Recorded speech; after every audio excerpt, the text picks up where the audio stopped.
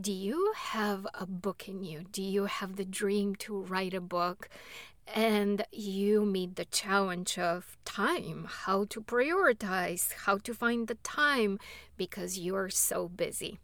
This coaching session is for you. I am Amira Kelly, and I just had a coaching call with one of the members in my community, and it was so important for me to bring to you what she and I spoke of, because if there's a book in you, if there's a message in you, will be all amiss if you don't bring it out to life, and more so, your soul wouldn't feel expressed. So let's dive in.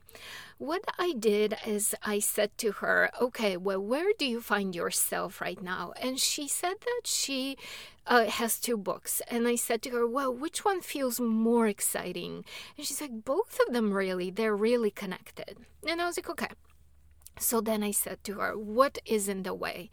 And she said, I'm busy. I am doing this training.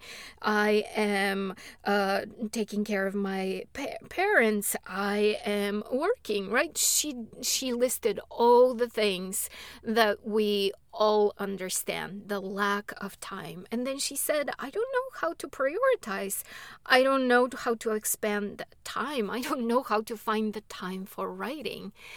And I know better than that, right? I know that the problem is never the problem. On the surface, when I work with my clients, they always tell me, well, this is what the problem looks like on the surface. And I always know that there is a deeper roots to the issue. So I said to her, all right, well, imagine that you have written the manuscript. What is the worst thing that could happen? What is the worst case scenario? What are you afraid of? And she immediately said, you know what? I'm actually excited about a book tour. I'm actually excited to speak on podcasts. It's exciting to me. So I was like, okay, this sounds wonderful.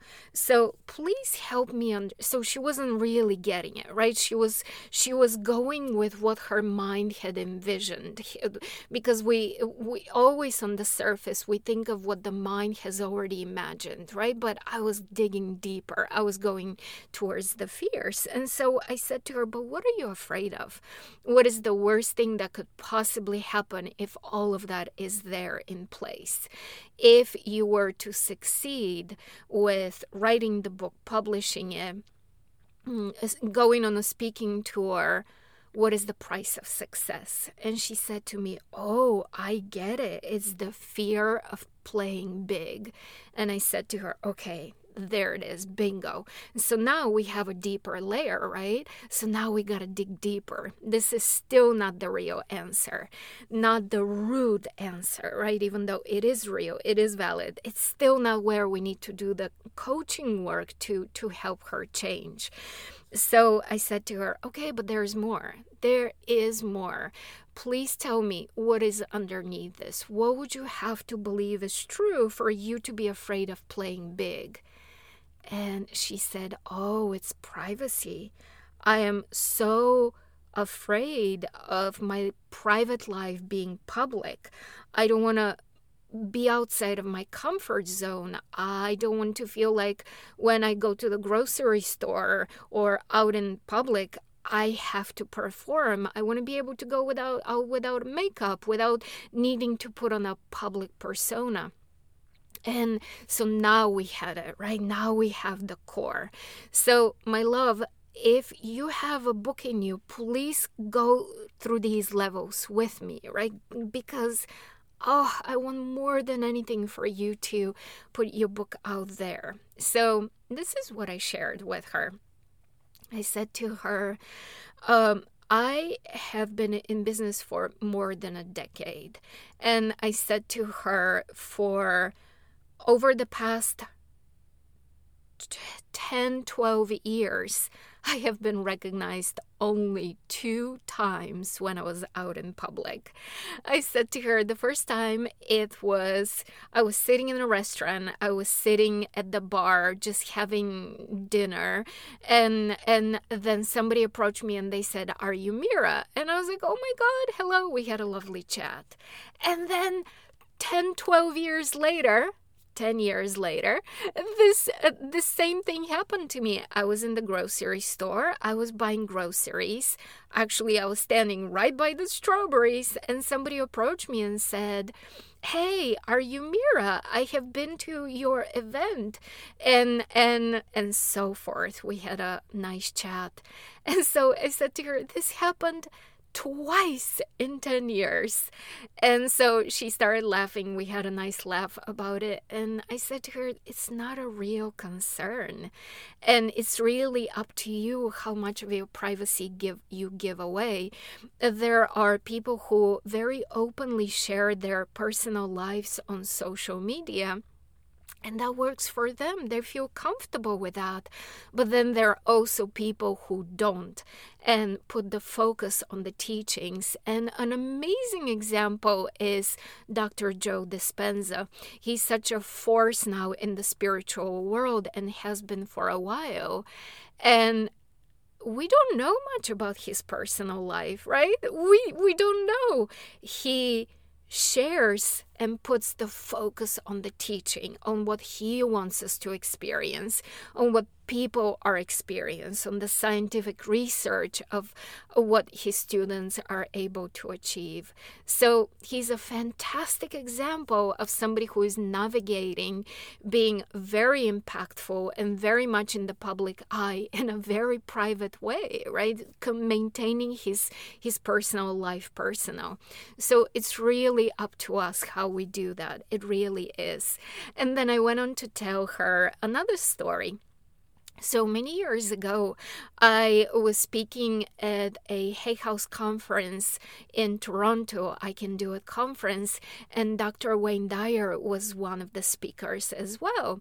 And so in the evening after the event was over, him and I went to the symphony. I love the symphony, and he humored me and he came along. And so as we walked into the symphony, the venue was within walking distance, literally just a couple of blocks away from the conference center, from the hotel where we were staying. So it was the same venue, right? The same geographic area, I should say, not venue, same geographic area. And he said to me, isn't it interesting? This morning when I was doing my talk, I was a rock star. All these people knew who I am. They all wanted to speak to me. And tonight, here, I'm just me, and nobody knows my name. Nobody recognizes my face. These people don't know who I am. He said, isn't it interesting how there's the bigger majority of the world doesn't even know who I am. And yet enough people know who he is and how much he has changed their lives, right? We all know that. So this fear of our privacy disappearing is truly something that we get to decide how we navigate this. So now that we address the real issue, I said to her, okay, now let's go to your question about organizing time. And so I said to her, we're going to approach this two ways. So now that we dissolve the fear, because that's what she said to me. She said to me, this is super helpful. And even as we're talking about it, I feel the fear of my privacy being taken away, disappearing. So I said to her, okay, now let's talk about your question about organizing time and prioritizing. And I said to her, first and foremost, you have to decide. Nothing happens in life until we decide. And obviously that decision is being held back because she felt afraid, right? That fear was dictating her level of commitment. But now that the fear is gone, it's time for her to say, I decide. This is what I choose. And then I said to her, in terms of prioritizing and time, we have to do this two ways, right? We got to do it both ways. I said to her, first and foremost, you have to see everything that you do as writing. You cannot just put writing in terms of the hour that you spend a day writing. You have to see you driving and hearing a lecture and something jumping at you and you thinking about it as writing. You have to see your time meditating and you getting ideas for your book as writing.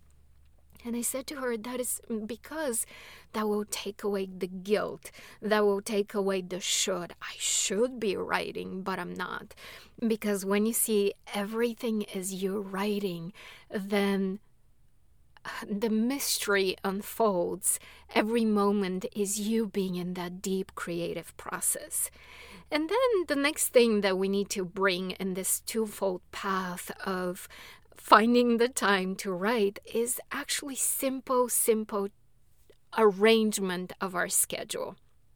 And so she asked me a question. She said, when you wrote your book, Beyond Past Lives, when did you write it? And I said to her, the morning times are the clearest for me. That's when I feel most connected. And she said, yeah, that's what I suspected. And I said to her, can you find the time in your morning when you can do this? And she said, yeah, I meditate in the morning. That's already dialed in. So I suggested to her to shorten her meditation time and right after meditation to anchoring the writing time because she does not have the habit of writing. Right? It's not a built-in moment. So the easiest thing to do is to attach it to something that is already conducive to that experience and already a given in her schedule. So for her, it's meditating. And also in a state of meditation, of course, she feels connected to the divine. She's already in that channeling state. Of course, ideas are available to flow through her much easier versus if she came home from having been with girlfriends or shopping or being in a stressful situation, right? And so she really liked the idea. And so the next thing is to simply schedule it. So attach it to something that is already a given in your schedule and conducive to that state of sitting down and writing. And the next thing is simply scheduling, putting it on our calendar, because we know that unless we schedule it, hardly anything ever gets done with our busy lives. So this is what I shared with her, and she was really very inspired at the end of the coaching call. She felt very aligned.